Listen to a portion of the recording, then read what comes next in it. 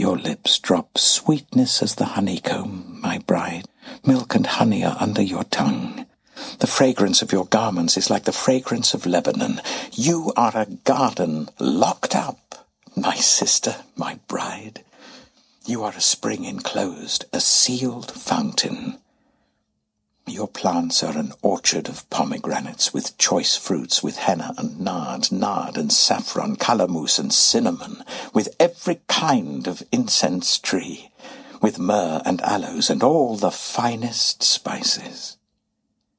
You are a garden fountain, a well of flowing water streaming down from Lebanon. In the 11th season of this podcast, we'll be exploring some great works of literature that have something to impart to us about the nature, importance, and dangers of beauty. Okay, so check out Nietzsche's New Year's resolution. I want to tell you what I've wished for myself today. I want to learn more and more to see as beautiful what is necessary in things. Then I shall be one of those who make things beautiful. Amor fati, let that be my love henceforth. I don't want to wage war against what is ugly. I don't want to accuse. Looking away shall be my only negation. And all in all, someday, I wish to be only a yes-sayer. Wow, couldn't we all use a few more resolutions like that?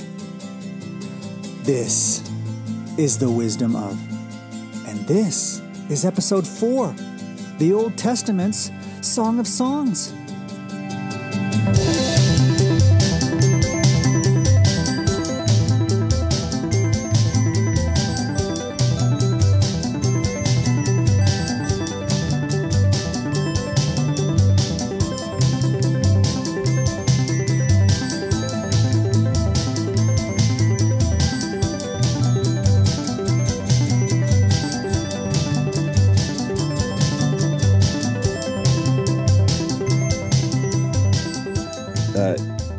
If we look at the Bible as a whole, I don't know how much narrative cohesion it has. I won't even get into the seemingly unmotivated character change of God from the original, the Old Testament to the New Testament. But I can say this much, that at least maybe the Bible has something for everybody. Where would heavy metal lyricists of the 80s be without the Book of Revelations? Alex, the main character from A Clockwork Orange, a complete sociopath or psychopath, I'm not really sure about the difference. He even found joy in the big book. He loved the idea of being one of the Roman soldiers torturing Jesus, amongst other appalling bits of nastiness. Homophobes certainly zero in on one particular line from the good book, despite not really finding much else to live their lives by. Sounds like I'm just being a jerk, being negative, but if I get positive for a moment, some of the most humble people out there find deep inspiration in the Bible. Never mind wisdom of superstar Fyodor Dostoevsky or even Tolstoy, mining it for what they believe to be the deepest of truths. But one thing that wouldn't be front of my mind is that the Bible maybe can be for lovers. Yet here we are, the Song of Songs. Yeah, imagine that. The Bible, a book for lovers. Like you said, not the first thing that comes to mind when you think of that austere, holy book, right? But hey, prepare to be surprised. Okay, but before we get to the real interesting stuff, first, and as usual, a brief summary. So, the Song of Songs is one of the shortest books of the Bible. But at the same time, it's also got a very large and unique vocabulary of the sort that can't be found anywhere else in the Hebrew Scriptures. It's often grouped in as one of the so-called wisdom books, alongside the Book of Job, Ecclesiastes, and a few others. The Song of Songs is basically a collection of love poems spoken to each other by a young man and a young woman. It's a unique book within the Old Testament for many reasons, not the least that in it there's no reference to God. The Song of Songs is undoubtably one of the greatest and most beautiful love poems ever written. As a confirmed heathen lumbering around my apartment, I don't run into too many really handy Bibles. So to prep for this episode, I stumbled across a complete reading of the Bible by famous actor David Suchet, a guy most famous for his iconic performance as Agatha Christie's greatest character, Hercule Poirot. Appreciate that great accent there. It's a little foreshadowing. We'll come back in a bit. But Poirot, he was this idiosyncratic Belgian private detective that could seemingly solve any mystery. So if I had the chance to hire him, my mystery would be this: what the heck is this doing in the Bible? More importantly, what is this even about? Man, you're right. That is an awful French accent. But let's pretend that didn't happen and just get right to those questions. So, 1, what on earth is the meaning of this story or poem? And 2, how the heck did it ever get into the Bible? Right, so let's start with the meaning question first. So, what is the meaning or nature of this very strange love story or poem? I mean, probably no other book in the entire Bible has given rise to more interpretations than Song of Songs. So, it's not easy. But basically, many have read it as a kind of metaphor, and others as a kind of allegory. That's to say, some have taken the love between the young male and the female as a metaphor for God's love for Israel. And others, most famously the Christian scholar Origen, have construed it as an allegory celebrating Christ's love for his church. In fact, you know what? It's interesting. Origen, who wrote an incredible 10 volumes on it, is actually quite concerned with this poem. I mean, he expresses his fear that the untrained reader may see in it nothing but desire and sex, and so as an invitation to debauchery, to a turn away from spirit to flesh. Actually, he even goes so far as to issue a warning to those who are young and vital and who haven't read it yet. He says, "I advise everyone who's not yet rid of the vexations of flesh and blood, and who has not yet ceased to feel the passion of his bodily nature, to refrain from reading this little book." Now, it's hard not to see some major anxiety permeating his counsel here, right? That is, he just seems to feel abhorred and threatened by the possibility that a holy book in the Bible could be in any way encouraging secular love and so possibly lead the reader to lusts of the flesh. And actually, I think this is why he's so anxious to rid the Song of Songs of any interpretation which takes it in this sensual direction. In other words, this is why he tries so hard to interpret it allegorically, because he wants to make it come out entirely spiritual. So for Origen, this is no meeting of young lovers. No, it's really a mystical meeting between Christ and the church. Gone is the male-female relationship.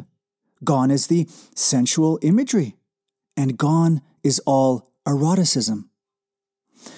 But the truth of the matter is that this sort of interpretation is somewhat disingenuous.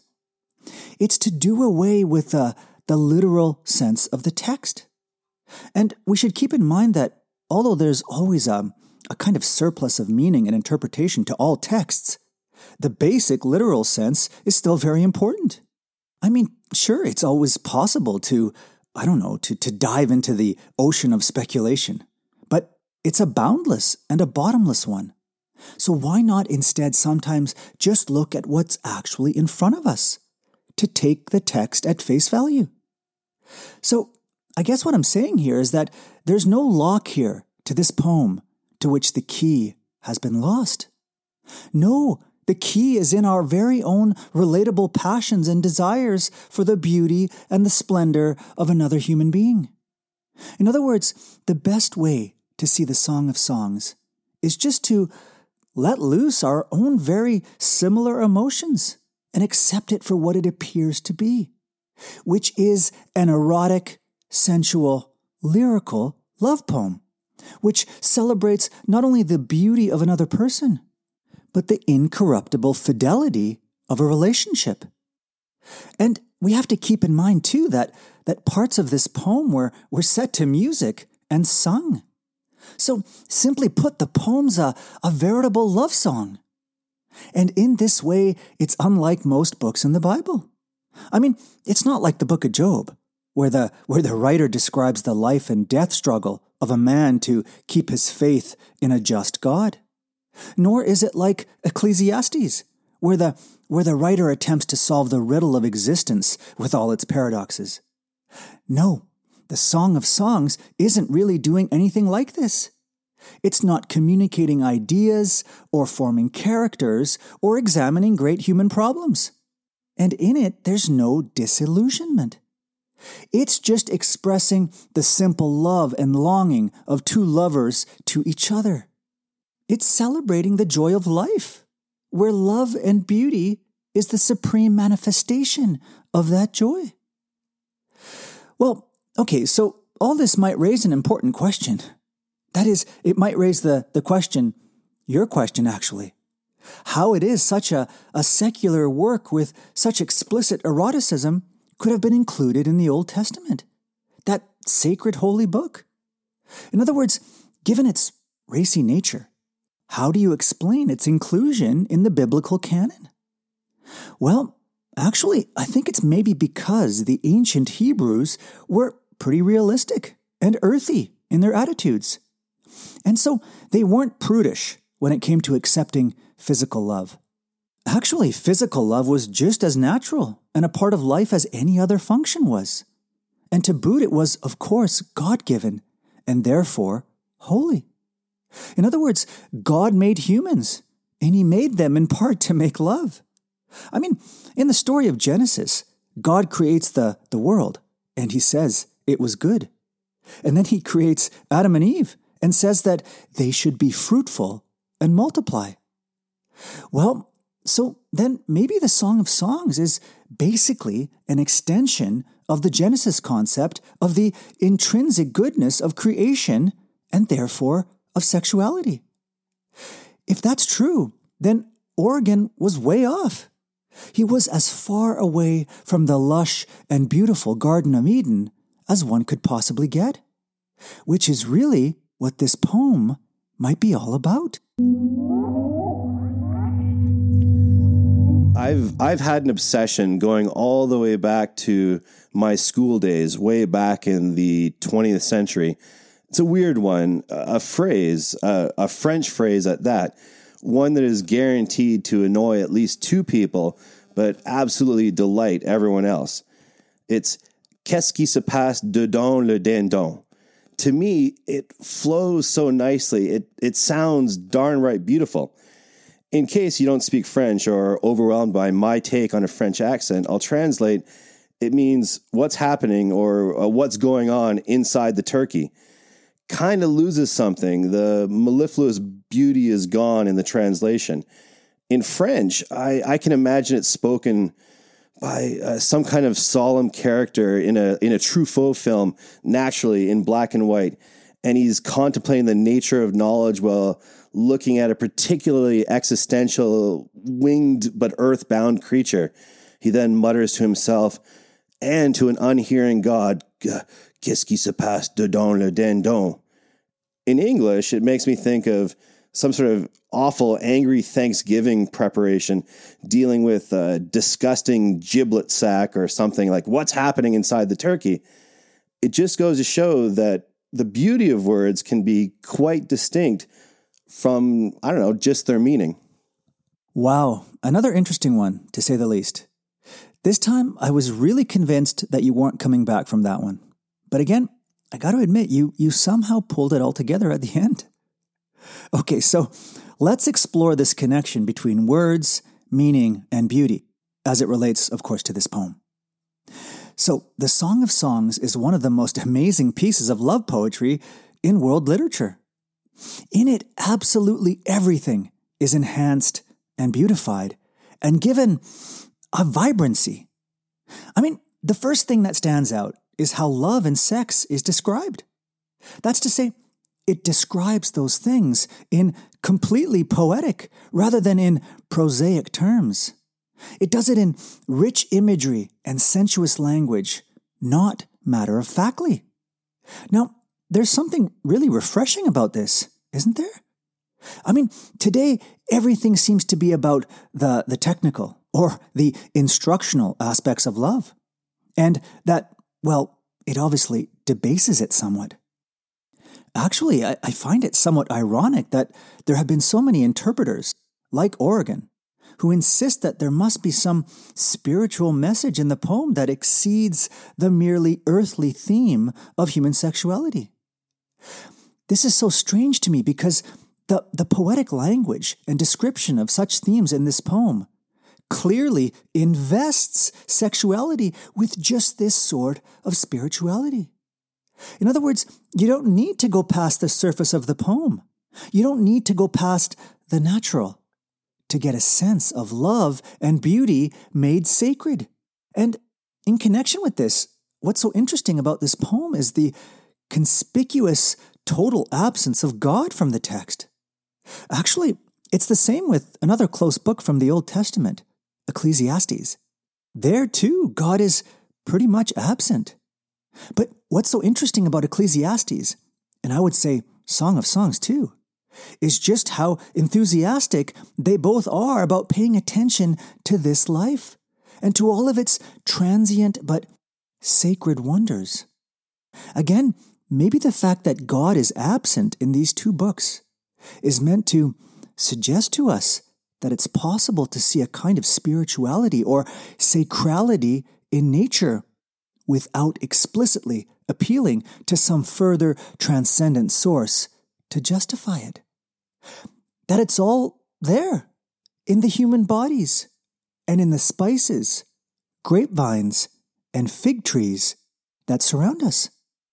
Okay, so another remarkable thing about the poetry here is its heavy use of figurative language, most of which are similes and metaphors, really. Now, of course, a metaphor is something like when language shifts from its normal meanings to evoke new meanings by reference to something else with some sort of shared characteristic. So, for example, at one point in the poem, the lover praises his beloved by saying that she has dove's eyes. Now, of course, this isn't literally true. But what describing her eyes like this is meant to do is evoke new realms of meaning. Maybe what it feels like to see them or something. Okay, well, why am I bringing this up? I mean, poetry is full of figurative language. So what's the big deal? Well, to me, what's particularly remarkable about this poem is how much of the imagery is drawn from nature.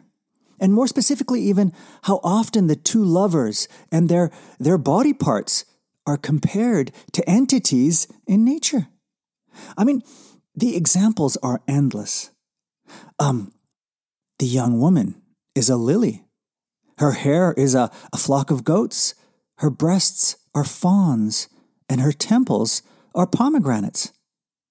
And her lover, well, he's an apple, a gazelle, a mountain, and a cedar tree. And their lovemaking, well, that's among other things, a vineyard and an edible fruit. Now, I think all of this is suggestive. That's to say, I think that what part of the author of the Song of Songs is saying in employing all these comparisons to nature is that to love someone, to be in love, is not just to find the immediate object of your love lovable, but to find many things about the world lovable. Love awakens your receptivity and your senses to what's around you. It's synesthetic. So, in other words, the beauty of the lovers in the poem awakens them to the lushness of the landscape around them, to all the flora and fauna that's so often referred to. Their love draws into its orbit the whole of that world that they live in. That's to say, that world, perhaps, once dimly seen by them, now lights up with beauty and significance all around them. And finally, there's one more thing I think I want to say, and that has to do with the power of language. I think sometimes we forget just how much language can affect the way that we see and experience the world. Life can be just so much more beautiful and interesting than our too often impoverished language suggests. What we don't want to talk about or bother to find words for hardly exists, right?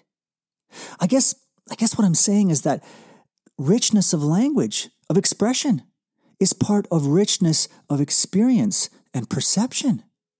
The more elaborate and uninhibited our language, the more things will be lit up for us. And if you don't believe me, no better than to go straight to our source. Behold, you are beautiful. Your eyes are doves behind your veil. Your hair is a flock of goats. Your teeth are like a newly shorn flock which have come up from the washing. Your temples are like a piece of pomegranate behind your veil. Your breasts are like two fawns that are twins of a roe which feed among the lilies. How much better is your love than wine? You are all beautiful, my love. Is there any doubt about it? As the author of the Song of Songs clearly knew so well, a beautiful language reveals a beautiful world.